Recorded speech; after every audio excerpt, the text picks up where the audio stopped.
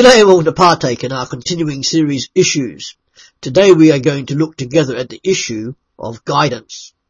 King Solomon, writing in Proverbs 3 verse 5 to 6 says, "Trust in the Lord with all your heart, do not depend on your own understanding.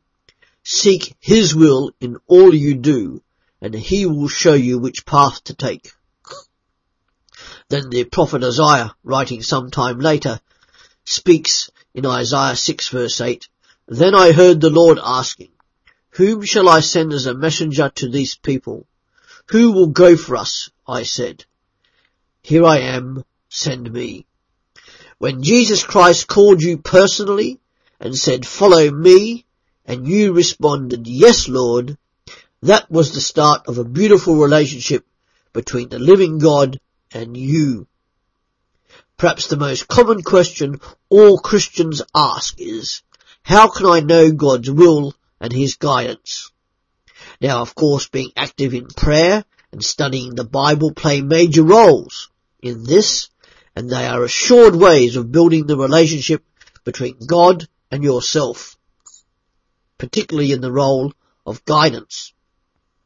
But for this podcast, we will discover and explore that there are other aspects to be considered about being guided and discerning what is God's will for you and I.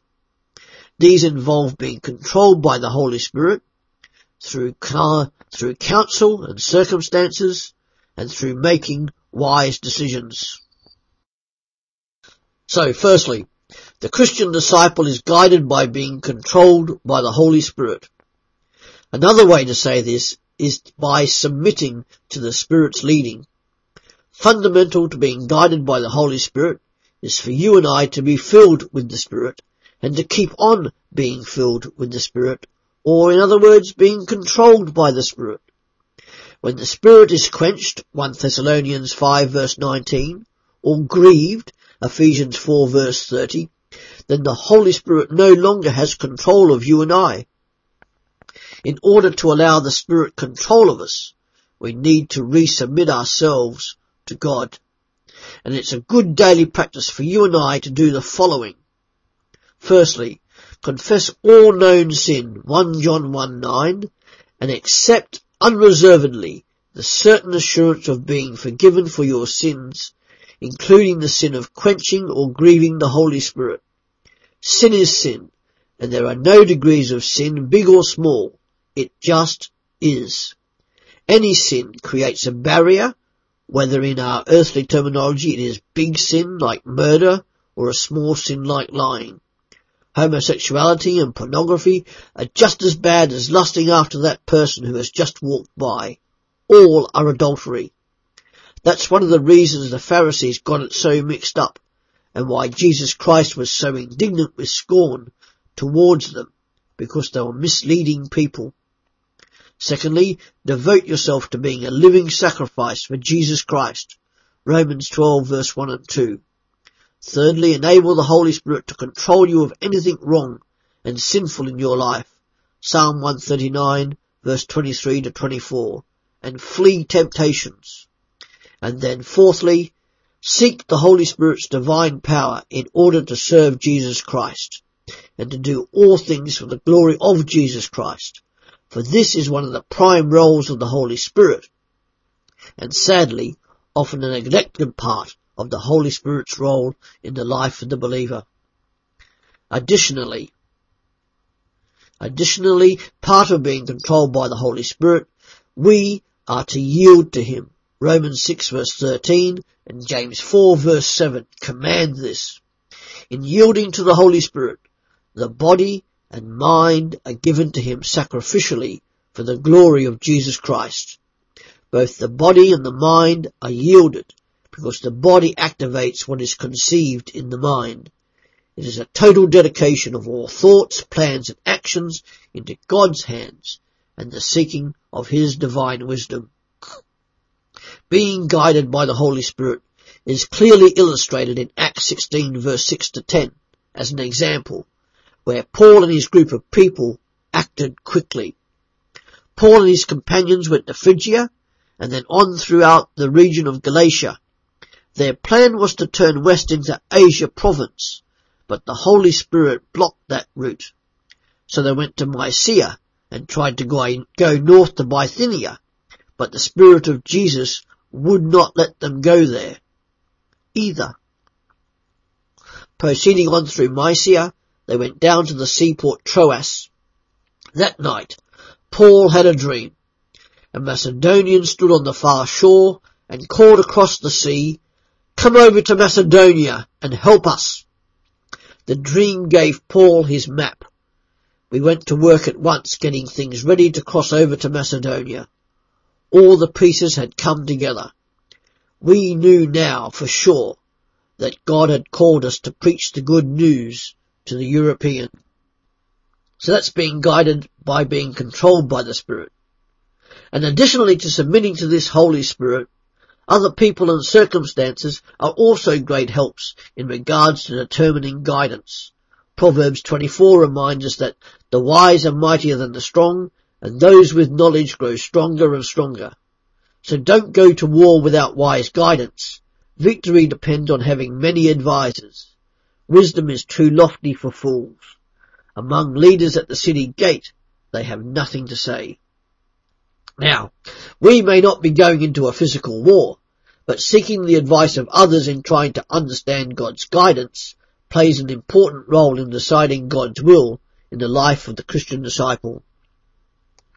When seeking the advice of others, we should bear in mind that the person should be a reliable, godly, and faithful servant of God and know us well.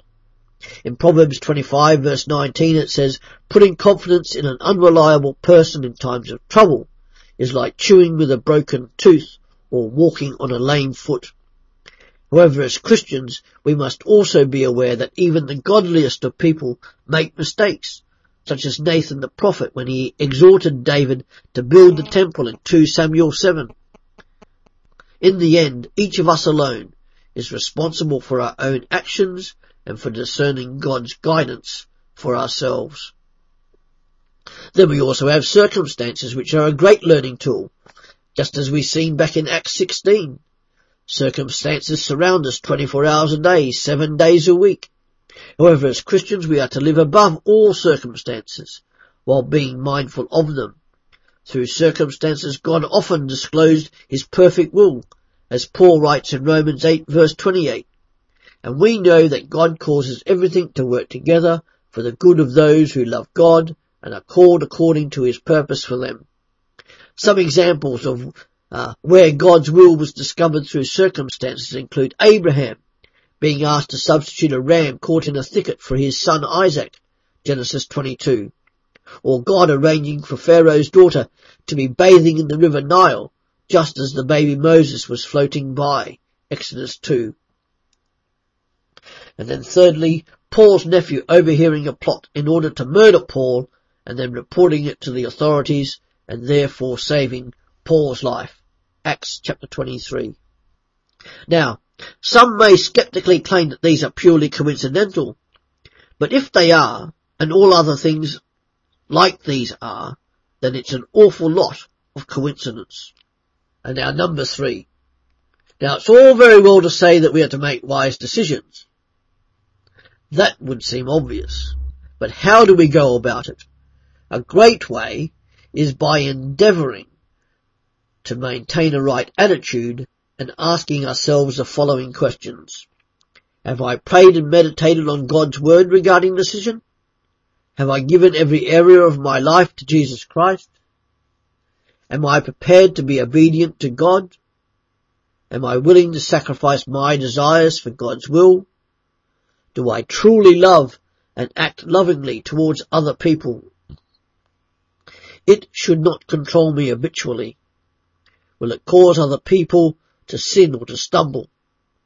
Does it build Christian character? Does it bring glory to God? Can I thank God for this activity? Could Jesus accompany me? If in doubt, throw it out. And finally, abstain from all appearances of evil. For more to think about, please do read Isaiah 6. Ask yourself the following questions, writing them down if you can, and see how you respond or react to them. then why not share your answers with your spouse or a close friend so that you can pray over any issues together? Question 1. Am I willing to do whatever God commands me to do?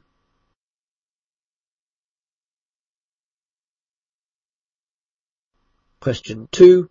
Am I willing to be humble enough to ask other people's advice?